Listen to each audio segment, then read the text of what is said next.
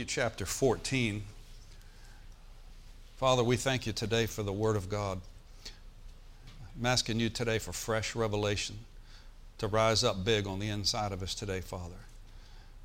Father, this whole thing is about one person, that's Jesus Christ. It's not about any person, it's not about any other person other than Jesus Christ. And today, Lord, we ask you, Lord, to give us supernatural, eyes-opening understanding regarding what the price that He paid for us because of His great love, Father. In Jesus' name, amen. Over in Matthew chapter 14, we'll look at verse 25. And I want to review just a little bit that we shared last week, and then we'll launch into some. I cannot wait to get into what he shared with me. I had to change some things this morning. I got up early, said there's some other things the Lord gave me in the middle of the night last night that I think I know is really going to help us. Amen. You know, the longer I serve the Lord, I've been serving the Lord since 1976. That's when I received the Lord. And spiritual things never grow old. And the more you begin to understand about the Lord, the more you want to know. I mean, that's the only way I could describe it. And I'm so thankful and so appreciative of the price that Jesus Christ paid for us. And we'll see one of those areas today, I think, that maybe we haven't seen before. Now, in Matthew chapter 14, look at verse 25. And it says right here, "And in the fourth watch of the night, Jesus went unto them walking on the sea. And when the disciples saw Him walking on the sea," now, we didn't read the whole chapter because of time here, but remember Jesus commissioned them to go in the boat to go to the other side? Okay. So He went up to have a prayer night session with the Lord. And it says, He came to them walking on the sea, verse 26. "And when the disciples saw Him walking on the sea, they were troubled, saying, It is a spirit or a ghost. And they cried out for fear."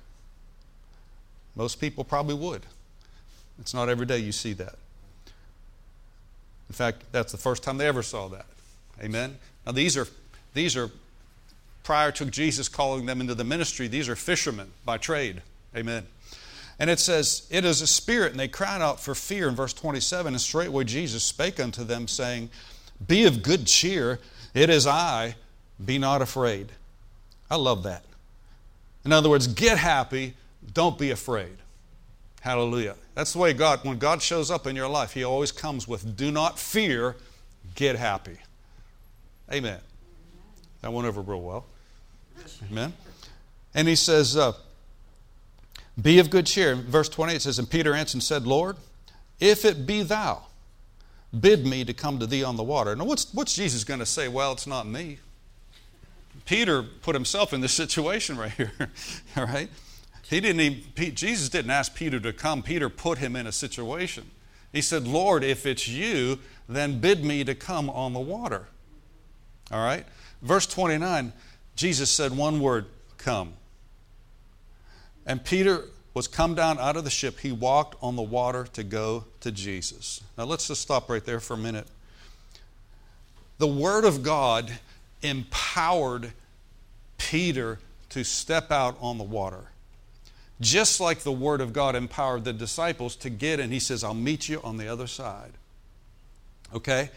When God says something to you by His Word or by His Spirit, that is an empowerment to do the very thing that He told you to do.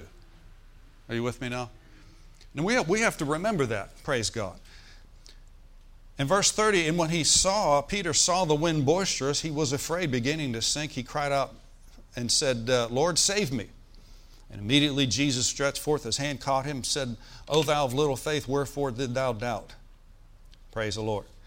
Now, we brought out this fact last week, and I'll say it again, that Peter fell short.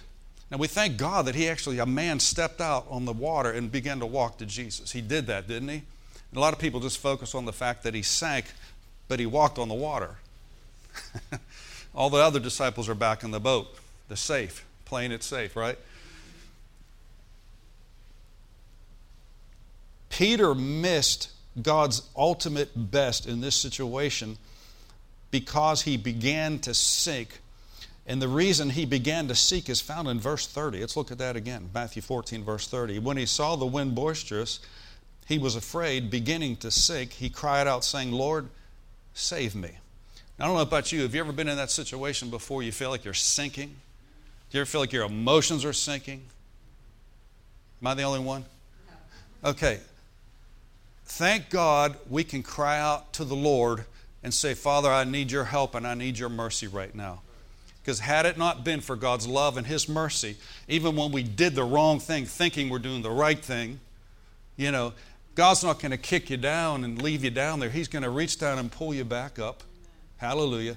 But notice that the phrase in verse 31, it says, and immediately Jesus stretched forth his hand and caught him, said, O thou of little faith, wherefore did thou doubt? I want you to notice that phrase, wherefore did thou doubt? I guess we could come to this conclusion that doubt caused Peter to come up short of God's or Jesus' best in this situation. The best situation was that he walked to Jesus and then come walking back to the boat, not even get wet. That was Jesus' best. But see, when he started to yield to what he saw, the wind boisterous, in other words, you don't see the wind, but you see the effects of the wind. You can see leaves and stuff blowing, and waves are created by wind. Okay, you can't see the wind, but you can see the effects of it. And so it is with you and I. When we get our eyes upon the natural and keep our eyes focused on the natural, we have a tendency to sink in our faith because of what we're seeing. The Scripture even tells us in Lamentations that mine eye affecteth mine heart. What you look at will affect the condition of your heart. That's why the Bible says, while we look not at the things which are seen, but the things which are not seen, for the things which are seen are temporal or temporary, but the things that are not seen are eternal. The Word of God is eternal. Amen?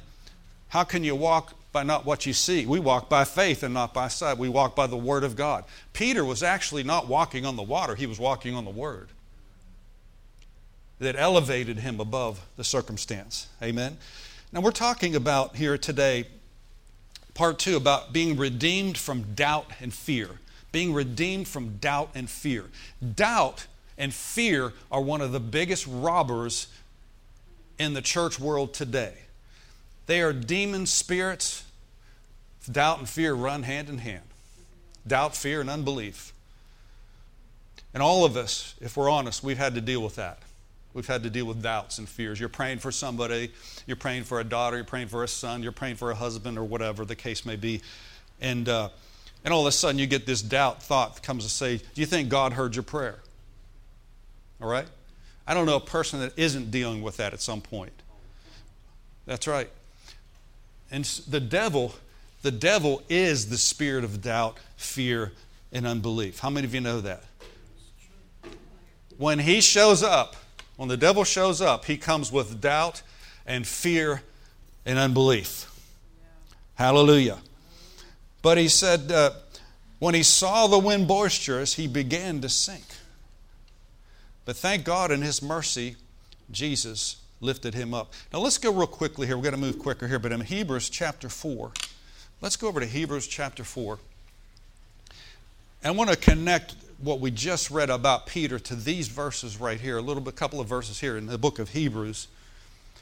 Now when Peter saw the wind boisterous, he began to sink.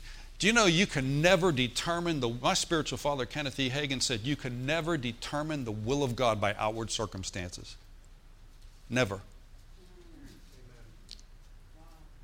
Never. He said you can never determine the will of God by outward circumstances.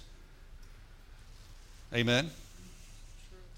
If that were the case, then the devil would be controlling the body of Christ. If that were the case, Paul the Apostle would have missed it every single time. Because how many of you know he went through some rough places? You can read about it in 2 Corinthians chapter 11. There's a whole list of things that he went through, you know. And he was right smack dab, as they say, in the middle of the will of God. Yet all hell was breaking loose around him. Shipwrecked, snake bit, left for dead, stoned, you know. Rocks were thrown at him, you know what I'm saying? I mean, beat with rods, You know, I mean, any one of those things would whip most people right there. You know what I'm saying? But he was just like one of those, like when I was a kid, we had one of these, like these blow-up things, you know. I don't know if they still have them. It had sand at the bottom, you know. And my parents, but this was this goofy-looking clown. And, you know, you just wanted to nap. You're supposed to hit the thing, right? So as hard as you would hit that thing, I remember as a little kid, it would go down and bounce right back up, had that goofy grin on his face. No matter how hard you hit it, it would come right back up. That's the way we ought to be when the devil comes against us. He ought to be sorry that he even messed with us. Amen? So you can never determine the will of God by outward circumstances. You have to determine it by the Word of God and the Holy Ghost. Are you with me now? Now in Hebrews chapter 4, verse 1, it says, this is referring to the Israelites when they were given the promise through Moses by God to go and possess the promised land in Numbers chapter 13 that I've already given you. Okay? And he says, this is referring to that. He said, let us therefore fear or have respect, lest a promise being left us of entering into rest. If any of you should seem to come short of it. Now underline those words, if any of you should seem to come short of it. Did Peter come short of his miracle? The fullness? Yes. He came short of God's best. Now he did walk on the water. But he didn't, it wasn't consummate. The whole entire plan of God didn't come out in that situation because he got his eyes and he got into unbelief and he began to sink. Now nobody, I said this last week, nobody, if you jump off a diving board, nobody begins to sink. You done sunk. I know that's bad English. Anytime I've jumped off anything, and there's always water beneath it, right? But you don't begin to sink. You're sunk like that.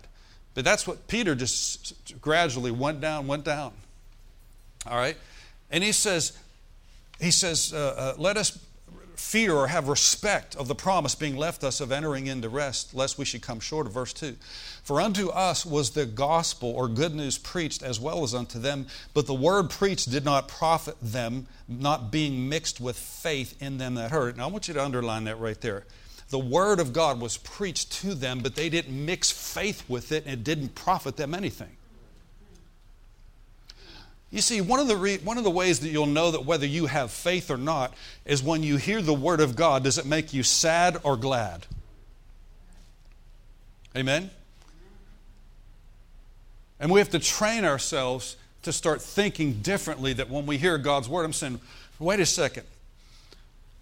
When I open my Bible here, this is God talking to me.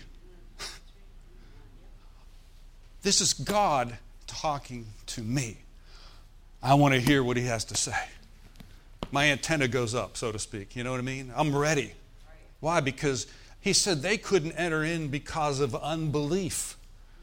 And you know the whole story about Joshua and Caleb. The 12 spies went up and they came back. 10 of them came back with an evil report of unbelief. And they said there's giants in the land. Let me tell you something. There's enough people out there to discourage you. Don't listen to the naysayers or the doom and gloom people. Amen? If God told you to do something, you can do it. Hallelujah. You can do it. Just make sure you're hearing from Him. Don't come up with your own idea. Make sure you're hearing from Him first. All right? But he says, the gospel was preached as well, but they didn't mix faith with it in them that heard it. But we which have, verse 3 says, we which have believed do enter into rest. All right? Now, look at verse 6. Jump down to verse 6. Seeing therefore it remaineth that some must enter therein, that they whom it was first preached entered not because of unbelief. Now you know the story, like I said, the 12 spies. There was 12 tribes in Israel, and a head for each one of those tribes. God instructed Moses to send up 12 of the heads of those tribes, spy out the land for 40 days and 40 nights, and come back, and they brought back proof of the fruit and the prosperity in the land that flows with milk and honey. And they brought back evidence to the rest of the crew. And they said, my God, I'm paraphrasing, this is the land that's just amazing. We've never seen. They say the grapes clusters were as big as softballs. There was such fruitfulness. There was such increase in that part that God wanted them to inhabit. However, there's one problem. 12 spies came back. 12 came back, but 10 of them came back with an evil report of unbelief. They said, we see it, we see the prosperity here, but here's the problem. There's giants in the land. And we are in our own sight like grasshoppers, and so we were in their sight. But Joshua and Caleb, 2 out of 12, stopped them, shut them up. And he says, look, we are well able to go up and possess the land. Now you would have thought that the rest of the 10, the leaders, would have jumped on board and said, yeah, you're right. But the Bible says they became so angry they wanted to stone Joshua and Caleb.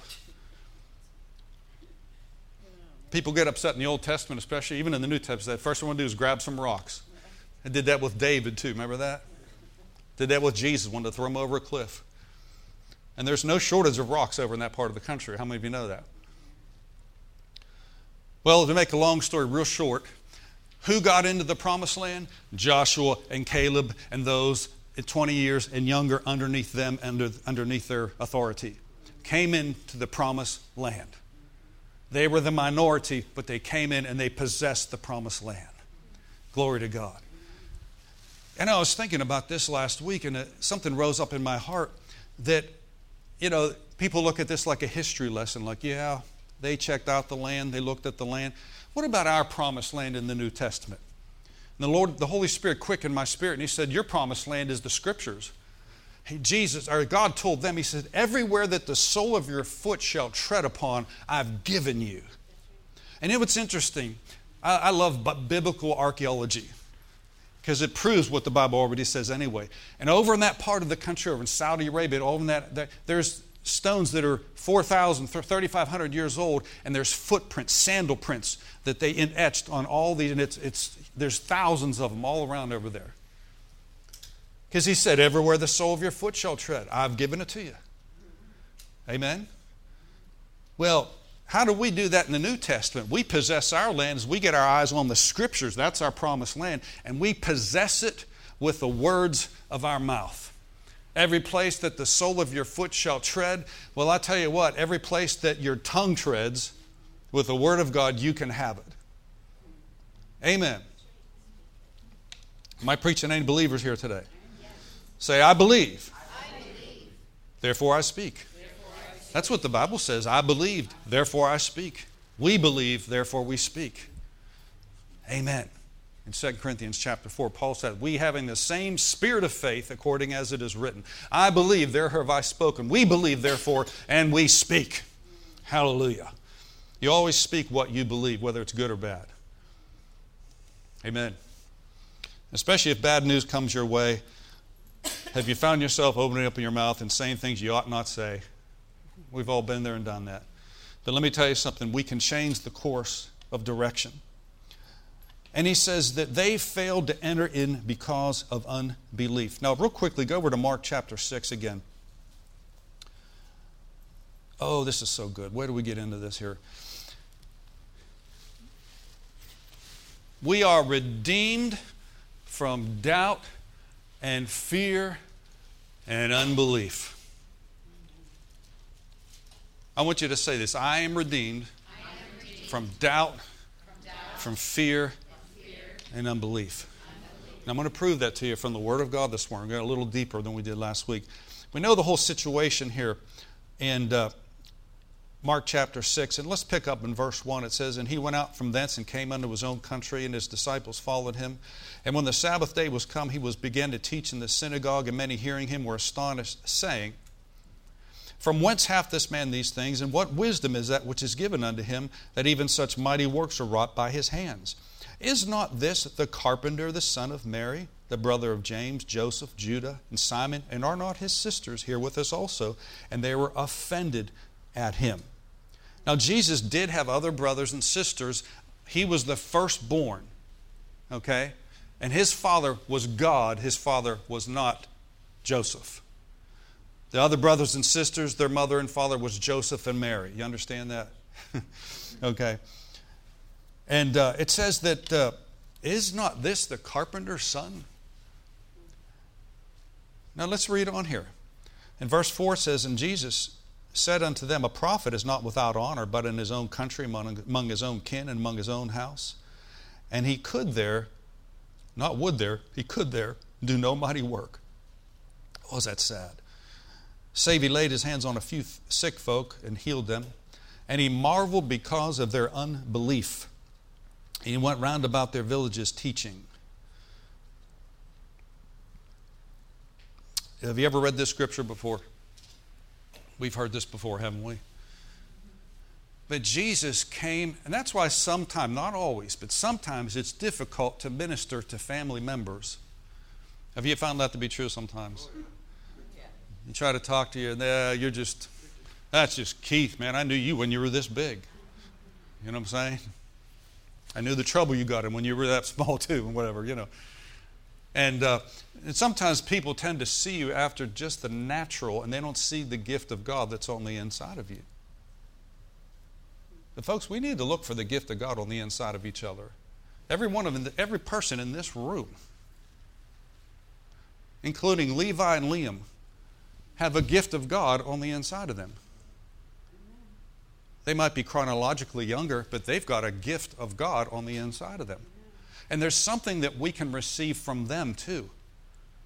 Are you with me? So many times we look at the shell that something comes in, and we don't realize it may not come in the package that we think. You know, they even said that about Jesus. He said he hath no form or comeliness that we should desire of him. You know, in Isaiah 53. In other words, that's not the package that we were looking for. And that's how Israel missed the Messiah. A good majority of them missed the Messiah. Because they're thinking he's going to come the first time as King of Kings and Lord of Lords and set up his tabernacle, set up his kingdom and rule and reign and so forth. Now he will. But the first time Jesus came, he didn't come as the King of Kings and Lord of Lords riding on a white horse. He came as a suffering servant. And they missed those prophecies. I don't know how they could, but Isaiah was so plain as day about the prophecies about Jesus coming. Amen? It's just Jeremiah as well. And Ezekiel. But notice it says he could there, in verse 5, he could there do no mighty works. In other words, the Greek actually says that he could only heal people with minor ailments. So we know this, that blind eyes is not a minor ailment. There was nobody with blind eyes being healed. Deafness wasn't being healed. Lame people were not being healed, just minor ailments. And it says Jesus marveled because of their unbelief. Think about that. Now we'll go to the next town, and all of a sudden miracles just break out. Glory be to God. I'm telling you. You see, your expectation of God.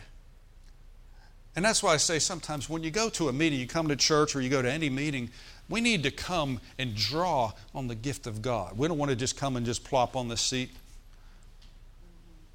When myself and Lynn, and we go to a meeting, we're going to hear a minister, the ones that God has ordained that we sit under. We go with an expectation, we go with a hunger, and we put a demand on the gift of God. We say, Father, whatever we need to hear, we open our spirits up right now. And boy, I can't tell you how many times time would not even permit. How that sometimes they'll come over, sometimes Brother Hagin would come in his meeting, he would come over and stand right next to me. Just from here to that chair. He didn't know it. I knew it. The Lord knew it. And he would say some things. Brother Copeland, the same thing. They would say some things by the Spirit of God that I'm like, that's what I needed right there. There was one time, there was a situation I was dealing with, and it was a personal situation. Brother Copeland came down, stood next to me, and addressed the very thing. It was like he was preaching right to me. Now, folks, most of the time, they're not even aware of it. Most of the time when we take these rabbit trails, we're not even sure half of the time who we're even talking to. We just feel led of the Lord to say something, inspired by the Lord.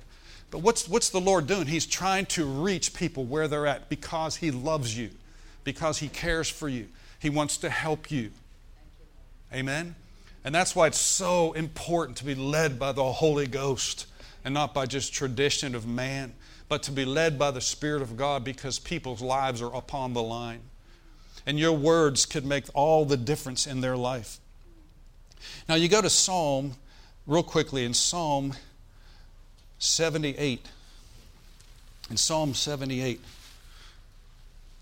So we can see here a pattern here that Jesus could there in His own hometown do no. He didn't say He wouldn't. He couldn't. They limited Jesus' miracle ministry in his hometown. And I just encourage you, whenever you come to church or wherever you go to hear God's Word, if you put a teaching tape on, man, you say, Father, I'm going to receive everything I possibly can. I'm going to milk it dry. You know what I'm saying? I want everything that God has for me.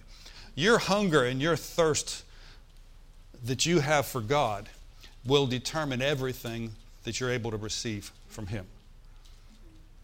I want to stay hungry and thirsty all the days of my life. How about you?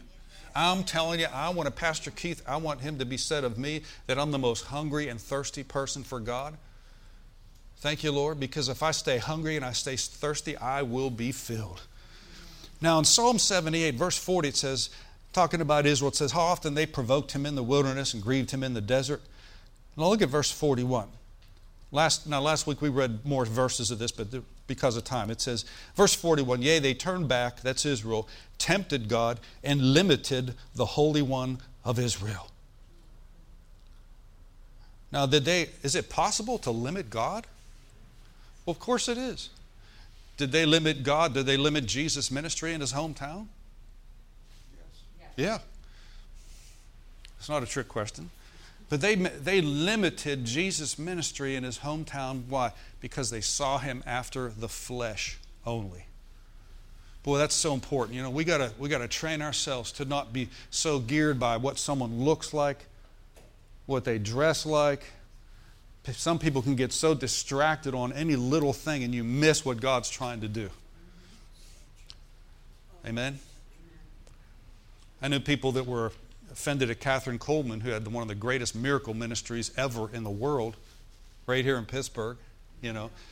And people get hung up about the way she talked, the way she dressed. I'm like, doggone it, I don't care if she comes out in camel's hair. I don't care. If she comes out and delivers the goods and the power of God, that's all that matters. Amen. It says they turned back, tempted God, and limited the Holy One of Israel. Now go to, real quickly here, I'm building a case here. In Deuteronomy 28, verse 66, we are redeemed from fear and from doubt and unbelief. Praise God. I feel like we need a good dose of this. I feel like everybody needs a good dose of faith. Amen. And to make sure we get unbelief out of our life, doubt, fear. Now in Deuteronomy 28, we recognize that this chapter is the curse of the law and the blessings of the law. It's split in half. You know what I'm saying? When the Bible says in Galatians 3:13 that Christ redeemed us from the what? The curse of the law. Where is that found? Right here in Deuteronomy 28. Now the curse of the law is basically threefold. That's the way I've heard it preached. It's poverty, sickness, and spiritual death. Poverty, sickness, and spiritual death. But there's also a host of other things that are not headings, so to speak, but here's one of them right here. This is a curse in verse 66. You know Lemieux's number. Deuteronomy 28, verse 66. And thy life shall hang before thee. Notice he says, thy life shall hang in doubt before thee, and thou shalt fear day and night. And thou shalt have no assurance of thy life. Whoa, that's a curse right there, amen?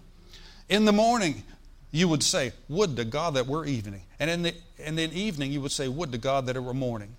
Can you see dread here? For the fear of thine heart wherewith thou shalt fear, and for the sight of thine eyes which thou shalt see.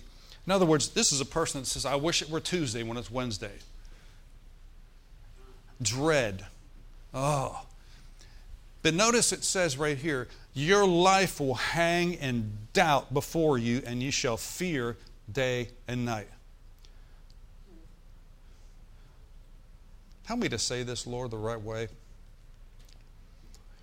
When you experience abnormal for a length of time in your life, you can begin to think that that is normal when it's really abnormal. If you were raised in a fear-filled atmosphere and yielded to fear, and your parents yielded to fear, whatever the case may be, or it could be anything, that sometimes we take on that mindset right? And we begin to think, that must be the norm. I wake up afraid. I go to bed afraid. During lunchtime, I'm afraid. Folks, that is not normal. How many of you know that? Right? He says right here that your life will hang in doubt. Did doubt make Peter sink? Everybody say, yeah. Made him sink. Then doubt will make you and me sink too. It'll make us come up short. That's why it says in Hebrews, lest we come up short, lest we fall short. We don't want to fall short because of what? Doubt. We don't want fear and doubt to hold us back. And sometimes, it's kind of like, it's kind of like these horse races. Did you see the horse race yesterday? Yeah, that was great. Justify, I love that name. Did you see the jockey giving glory to God again for the third time? Spirit-filled believer, loves God, giving glory to God. I thought, oh, that's awesome. That's the only horse I know ever rooting for, you know what I mean? I didn't put any money down on him. I'm not saying that, but I said, there's something there. Triple Crown winner. Amen? Thank you, Lord Jesus. But, a lot of these horses, they put these little cups on their eyes. You ever see that? You say, what in the world is that for? Blinders, they call them. Well, these things that they put on horses' eyes, on the side of their eyes, is so that they are able to keep their focus on what's only ahead and not what's on the right and not what's on the left. I thought, I need to buy a bunch of those and bring them into church and pass them out.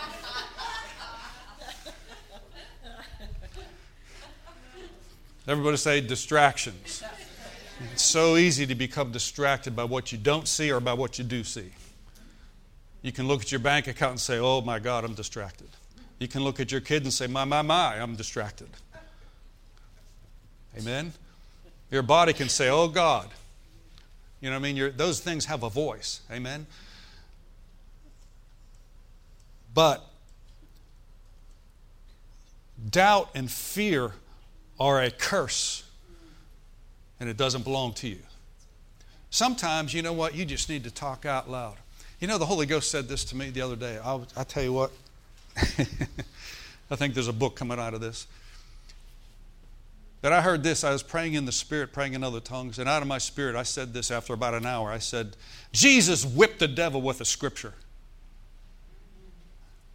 Jesus whipped the devil with a scripture, and so can you and me. That's right. Jesus said, it is written, boom. Defeated the devil. Here comes another temptation.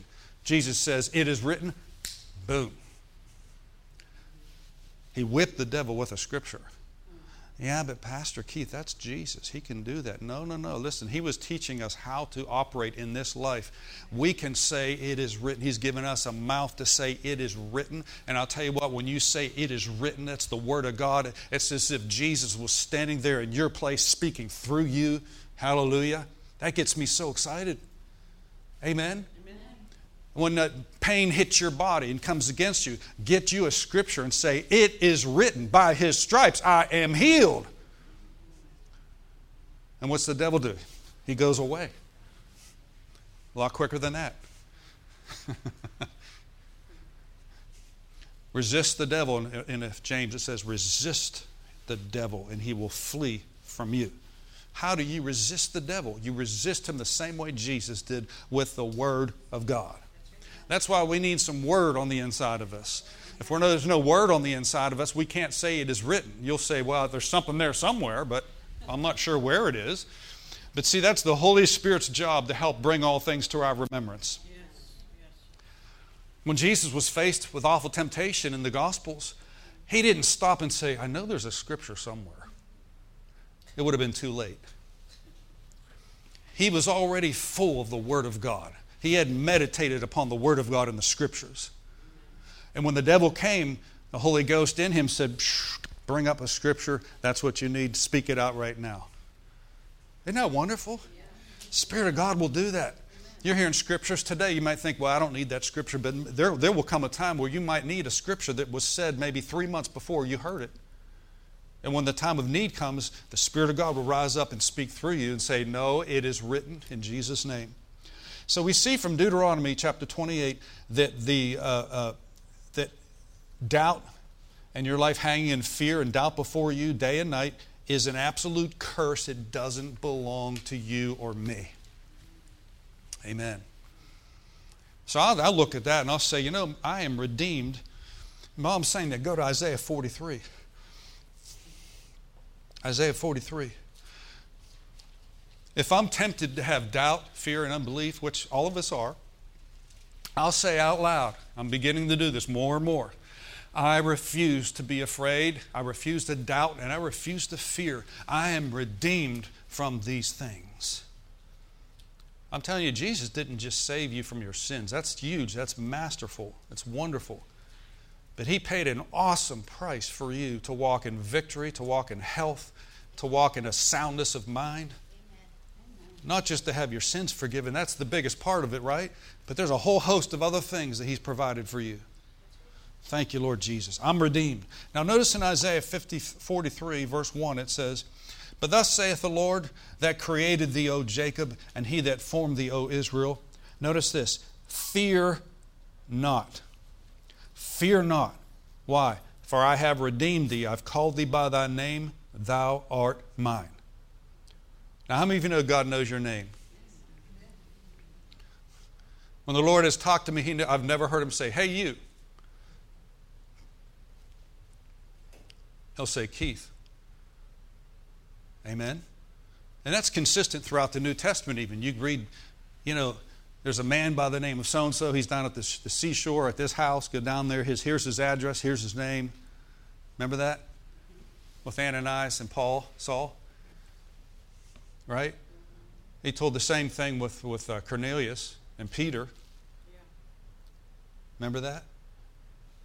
Praise God. And he says, verse 2, he says, "When thou passest through the waters, I will be with you. And through the rivers, they shall not overflow you.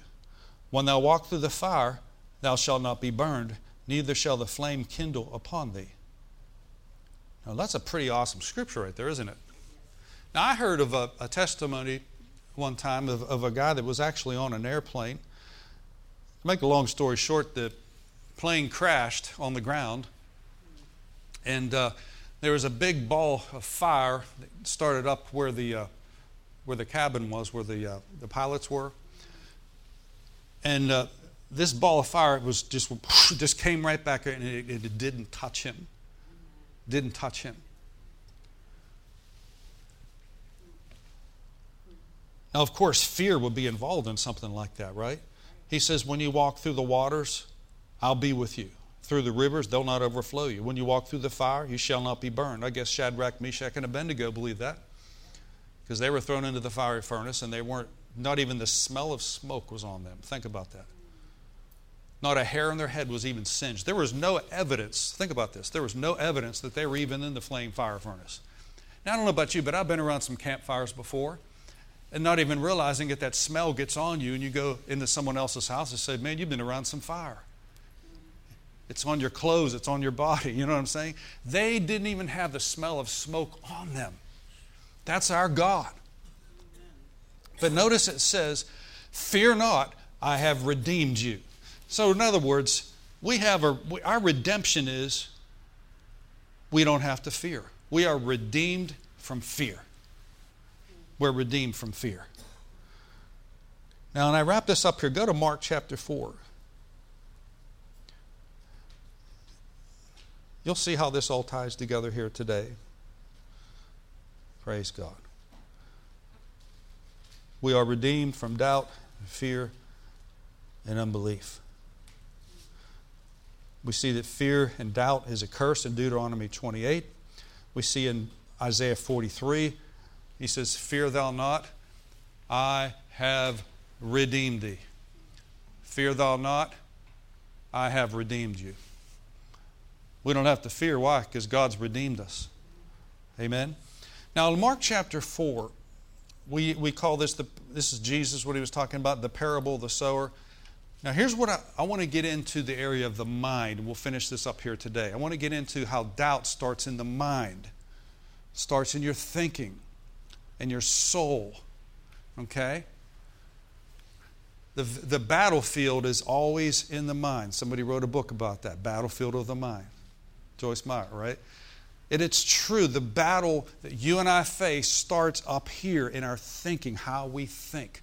And how we think will determine how things are really going to go. Now, you may not think that you have control over your mind, but you do. I do have control. Now, I might have thoughts come against me any more than anybody else here. Bad thoughts can come against anybody. But I like what my brother Hagin, my spiritual father, said this. He says, you can't keep birds from flying over your head. You can't keep bad thoughts from coming to you any more than you can keep birds from flying over your head. But you do have authority whether they're going to build a nest in your hair. Right? And so I like that illustration because all of us, you ever had a bird fly over your head? Maybe drop something on you?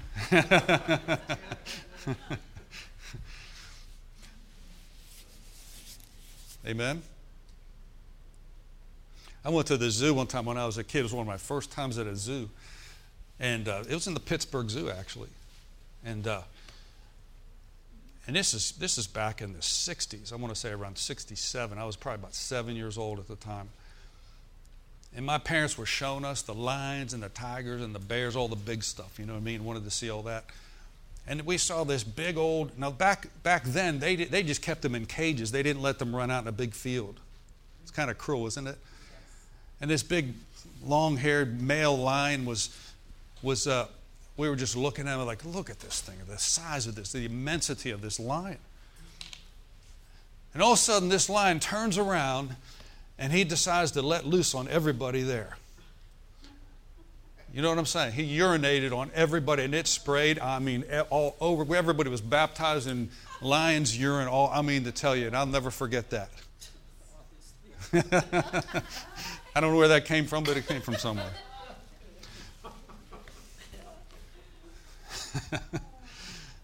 You can't keep birds from flying over your head, but you do have authority whether they're going to build a nest in your hair. Right? So, thoughts can come, bad thoughts can come your way. You might be sitting here right now and bad thoughts are hitting you in church. Well, that's no surprise. Because the devil wants to distract you, get you thinking about something else that's seemingly more important right now. The most important place you could be is right here, right now. Okay? But notice here in the book of Mark, chapter 4, and I want you to see this. This is so important here. The sower, verse 14, the sower soweth the word. These are they by the wayside where the word is sown. When they have heard, Satan comes immediately to take away the word that was sown in their hearts. And these are likewise which are sown on stony ground. When they have heard the word, immediately receive it with gladness and have no root in themselves, but so endure for a time. Afterward, notice this, when affliction or persecution arise for the word's sake. Why does that arise? For the word's sake. Immediately they become offended. Do you see how the devil will use people to offend you? Okay? Now, I want you to see, this is what I want you to see here in verse 18. And these are they that are sown among thorns. Say thorns. Now, I want to focus on this. These are they that are sown among thorns, such as hear the word. These all heard the word. Notice this. The cares of this world, and the lust and the deceitfulness of riches and the lust of other things entering in choke the word, and it becometh unfruitful. Now I want to focus primarily right here. Now Jesus has given us an open book test, how the devil comes, his tactics, deceitfulness of riches, lust of other things, cares of this life, affliction, persecution, pressure to be put on us to get us to back off the Word of God. When my wife was first saved in her household, there was a time back in those days in the 70s when her whole entire, she came from 7 brothers and sisters altogether, and there was a lot of persecution back then. When she first got saved and they were talking about her, talking ugly about her, But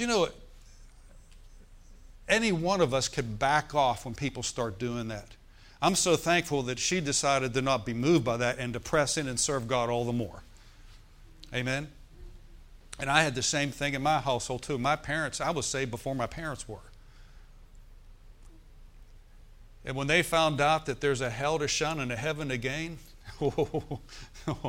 and that they had been wrong in their Methodist church growing up, I mean, all hell broke loose for a season. Okay? I'll not get into that. But I want you to notice right here that these are sown among thorns. When they hear the word of God, the cares of this world enter in and they choke the word and it becomes unfruitful. Everybody say thorny ground. Now I'm going to read a scripture to you here. In Genesis, you can just refer to this, write it down here.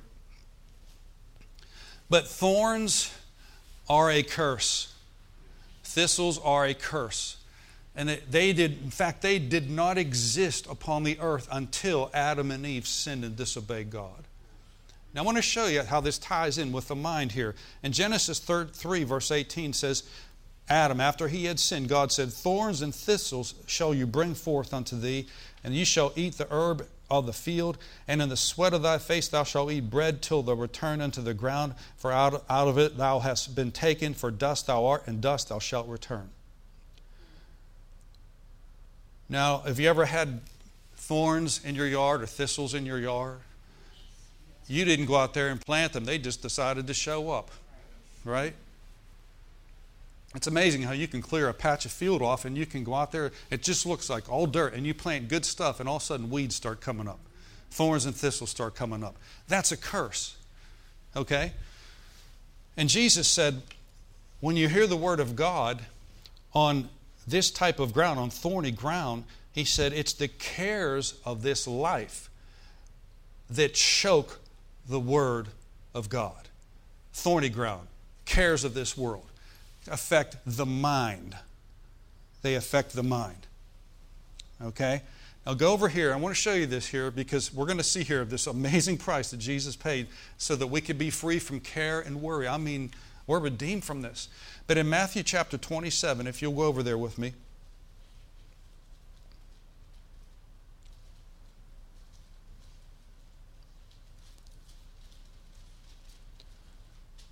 Now remember that thorns are the cares. Jesus said thorny ground is the cares of this world that choke the word of God in our lives.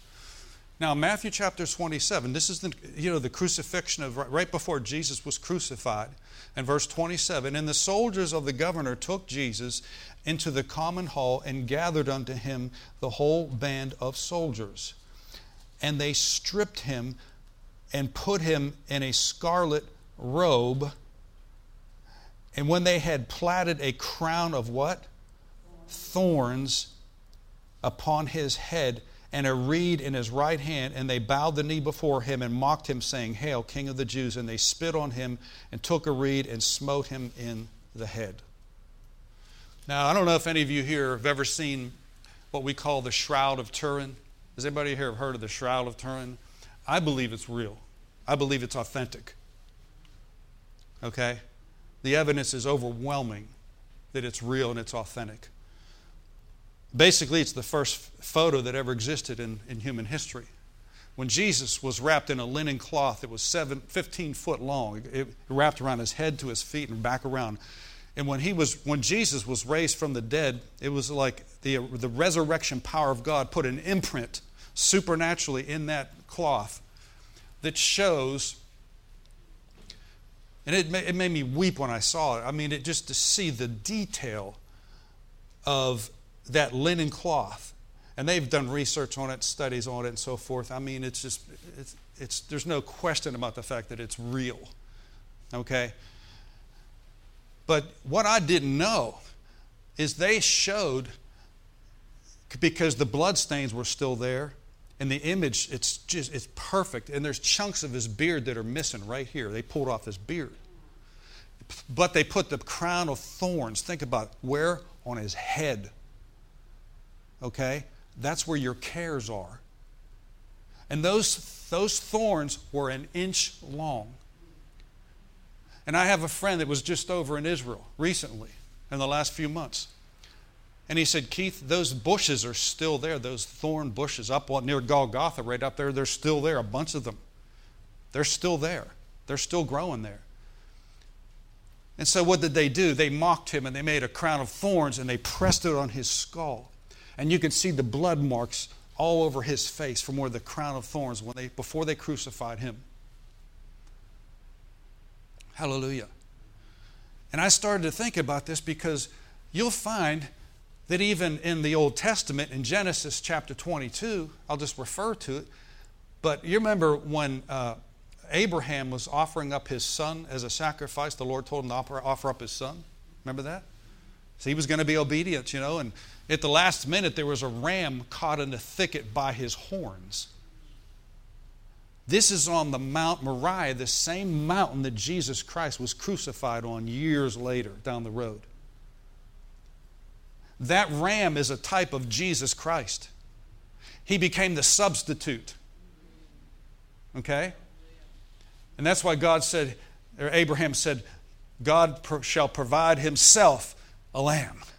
And he called that place Jehovah Jireh, my provider. And that ram became the substitute for Isaac. So he wasn't killed. He killed the ram. That ram is symbolic of Jesus Christ. His horns, which are on his head, were caught in a thicket. Okay? And a few thousand years later, Jesus, right before he hung on the cross, took a crown of thorns, platted it on his head, pressed it into his skull. Can you imagine the pain? Let alone just one of those thorns pressing into your skull. Stop and think about that. My goodness. Now, I'm not saying that for any other reason to be gory or anything like that. I'm just saying what amazing the price that Jesus Christ paid for us. The thorns are symbolic of the cares of this world. When Jesus took those thorns on his head, in essence, he's saying, I took your cares so you wouldn't have to. Because the thorns in Mark chapter 4, the thorns of the thorny ground is what? The cares of this life. The deceitfulness of riches. What's the deceitfulness of riches? Thinking that money can make you happy. God is not opposed to you having money. In fact, he wants you to have money. But your happiness doesn't come from money. That's why the apostle said, I've learned to live with, I've learned to live without, I've learned to live independent of those circumstances. I can be content in every situation because I can do all things through Christ which strengthens me. So his dependency and his joy was not based on how much he had in the bank or so forth and so on. His joy and his dependency was totally dependent on his walk with Jesus. Hallelujah. When Jesus received that crown of thorns upon his head, that is symbolic of Jesus taking all of your worries, all of your cares, all of your anxieties, all your fear, all your doubt. Your life doesn't have to hang in the balance anymore. You can have hope for your future. Praise God. Praise God. I don't know about you, this is the best news I've heard all day. Amen. Jesus took my care. Praise God. He became my substitute. And I'm so thankful. Jesus he was my substitute. He took all my cares. He took it all.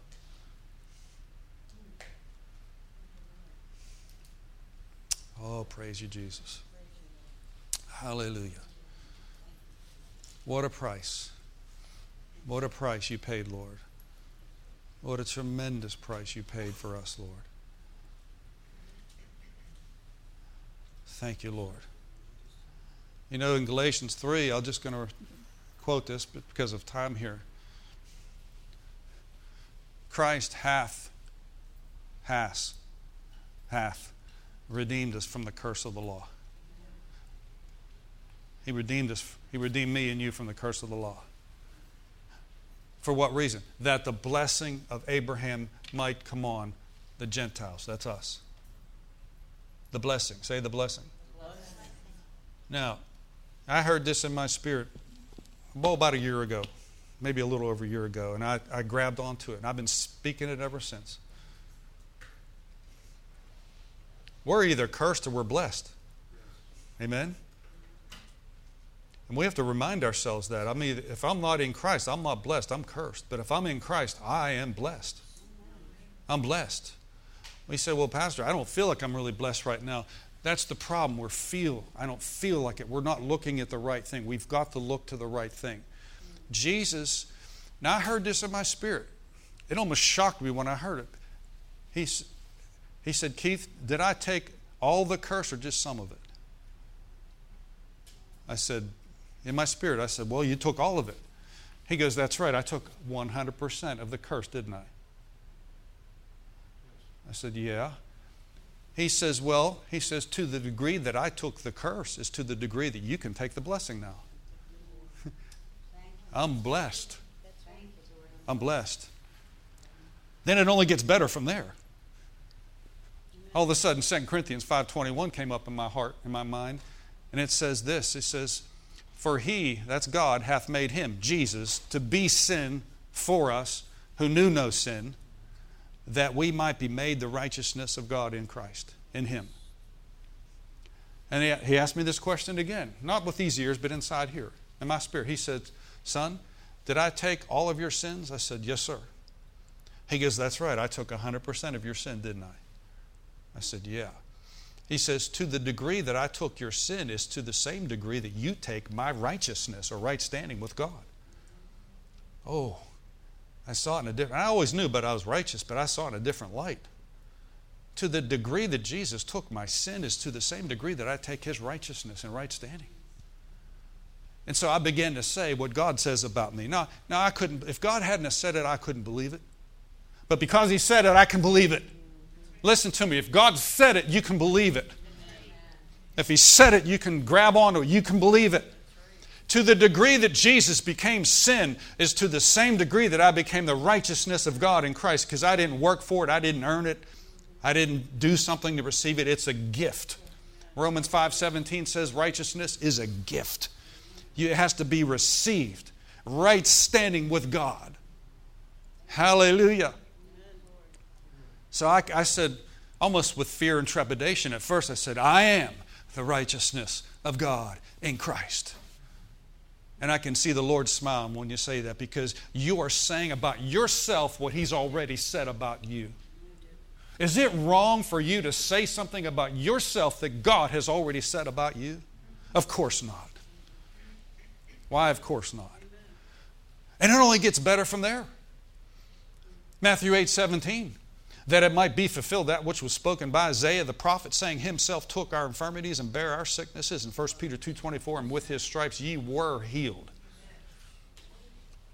He said, son, did I take all of your sickness, disease, and pains?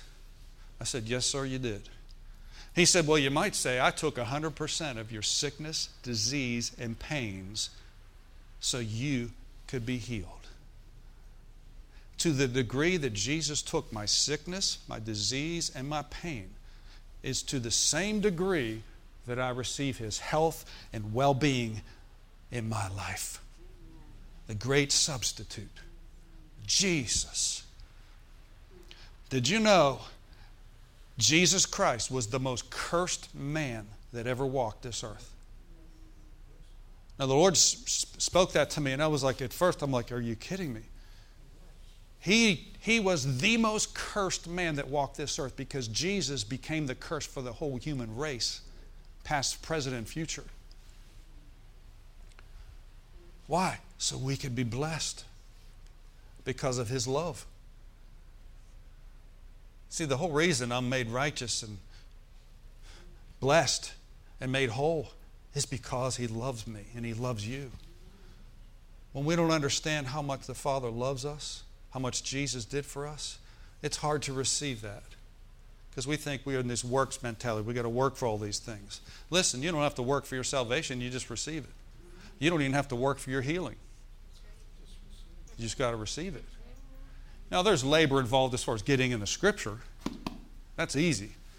Labor as far as labor in the Word and doctrine, get into the Word of God. But see, himself, Matthew 8:17, he's quoting Isaiah. He said, himself, Jesus, took our infirmities, bare our sicknesses. He took all of my sickness, disease, and pain. And so when you begin to identify with that, And you say, no, I'm not the sick trying to get healed. I'm the healed that the devil's trying to make sick. It's easier to receive. I know from experience. I know from personal experience in working these principles. I get excited every time I do this. I go through this every single day. Oh, I thank you, Lord, you took this. And notice, here's one last thing. In 2 Corinthians 8:9, it says, for you know the grace of our Lord Jesus Christ. Though he were rich, yet for your sake and my sake he became poor, that you through his poverty might be rich. Folks, when Jesus left heaven, he became poor, as far as heavenly standards are concerned. I'm not going to try to figure that out, but 2 Corinthians 8:9 says that. He became poor so that you could become rich in this life. Rich is not a dirty word. There's some Christians that have made it a dirty word. Rich, what are you talking about? Well, you try to convince a Jew, you try to convince Abraham and all the other people in the Old Testament. They were what we call filthy rich. I don't know where that term comes from, but it's clean rich. Because when God makes you rich, wealth and riches shall be in your house. In other words, a full supply. A full supply. Full supply. God wants you to have a full supply. Hallelujah. And so he said, son, this is the last one here. He said, did I take some of your poverty or did I take all of your poverty? I said, well, sir, I believe you took all. He goes, that's right. He goes, to the degree that I took your poverty is to the same degree that you can take my wealth and riches in this life. I got to thinking about this thing about debt removal and debt cancellation, and that's God's will. But I saw it one day from a different perspective. And the Lord said, son, your sin was more than a national debt. In fact, all of us, it was. Our sin was so great. The Bible says if you've kept the whole commandments and you break one, it's like you committed the whole thing. You've broken them all. Here's the thing. We're all in that situation. We all come from that background. You say, brother, what's your background? Sin. All of us. And he said, Keith, he goes, your debt spiritually was so big, it was bigger than the national debt. I said, wow, I never thought of it that way. He says, and now if I canceled your debt spiritually, which he did, he goes, for your natural debt to be dissolved is nothing in comparison. And I began to see, because sometimes we look at that, well, I owe how many years on this, and I mean, you're looking down the road pretty far, you know what I'm saying? You're like, oh God, that's going to take a lifetime to pay that off. But let me tell you something, there's something about supernatural debt cancellation. It already took place in your life spiritually when you made Jesus Christ your Lord. Your spiritual debt was bigger than the national debt. And so was mine. And Jesus came along and nailed it to the cross and said, you are free. You are debt-free. Hallelujah. Spiritually, you're debt-free. And so when I began to realize that my spiritual debt was nailed to the cross, I could have never paid it back. I had 50 million jobs and worked 500 years. I still couldn't pay it back. But Jesus took it out of the way, nailing it to the cross and said, paid in full. I canceled your sin. You are the righteousness of God in Christ. And when I began to realize that if He did that for me spiritually, then He can do that naturally too. That's why I believe in supernatural debt cancellation. Jubilee year. Did you know this is actually a Jubilee year, 50th? In the year of Jubilee, everybody's debts were canceled. Thank you, Lord. Thank you, Lord Jesus. Thank God for the price that He paid for us. Amen. Thank you, Lord. Oh, thank you, Lord, for the price you paid for us, Lord. Those crown of thorns, Lord, that were laid on, pressed into Jesus' skull. And I didn't even know this till recently, Lord, that you took our cares and worries and anxieties in our soul so that we could have peace, that all is going to be well. In fact, that's what the Lord, I believe, is saying today, that all shall be well. That's the word today. All will be well. The Father Himself is taking care of you. He's a loving Father, a caring Father, like no other earthly father. I am your father, saith the Lord. I've bought you. I paid a dear price for you, so that you could not only be forgiven from your sins, yes, that's important, but that you could have a clear, peaceful mind even here and now. So enter into, by faith, the rest and the peace that I have given you for your soul and for your mind and for your emotions. And then it'll be said, as I've said in my word, you'll possess the peace of God that passes understanding. So now, from this time forward, now that you see the price that I paid for your soul and the thorns that were placed upon my brow and upon my head, they are your cares, worries, and anxieties. So today, as you go forward from this place, you are free from all fear, all doubt, all unbelief. And now you have my peace, saith the Lord. Thank you, Lord. Thank you, Lord. Thank you, Lord. Thank you, Lord. Everybody put your hands on your head like this. The Bible says, He anoints your head with oil, your cup runneth over.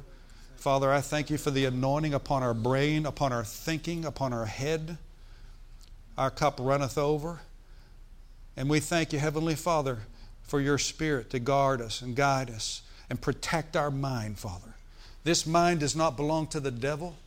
It belongs to you, Lord. And we have the mind of Christ. In Jesus' name. I thank you for that, Father. Thank you, Lord. Amen. Amen.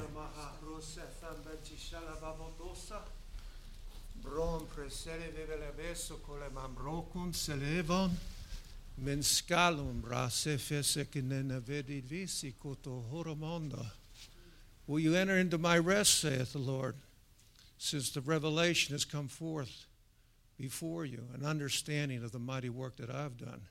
For you see, even in creation I labored 6 days, but on the seventh I rested because the work was done. Yes.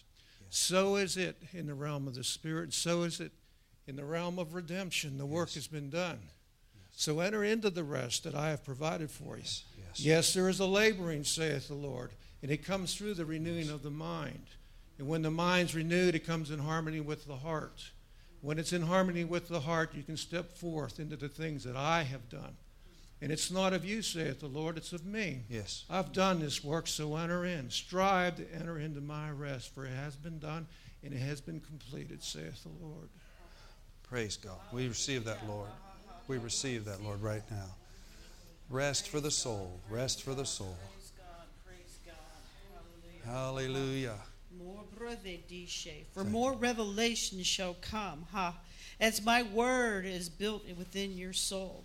More revelation that'll just upgird you and cause you to ride on the high places.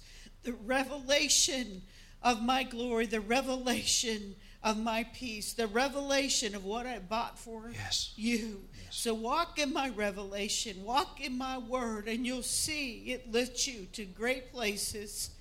Hallelujah. Thank you, Lord. Thank you, Lord. Thank you, Lord. Praise God. I release peace, shalom, wholeness over everybody in this room right now. I release the peace of God to your soul, to your mind. Some of you have just been beat up in your soul for weeks on end, just beat up in your mind, just thoughts, negative thoughts. I free you from that right now in Jesus' name. And there's peace right now, replacing that. That was nothing more than tormenting doubts and fears that just came from Satan. You are redeemed from it right now in Jesus' name. You are redeemed from it in Jesus' name. You'll not back away from God. You'll not back away from Him. You'll press into Him all the more. He's got all the answers for you. Hallelujah.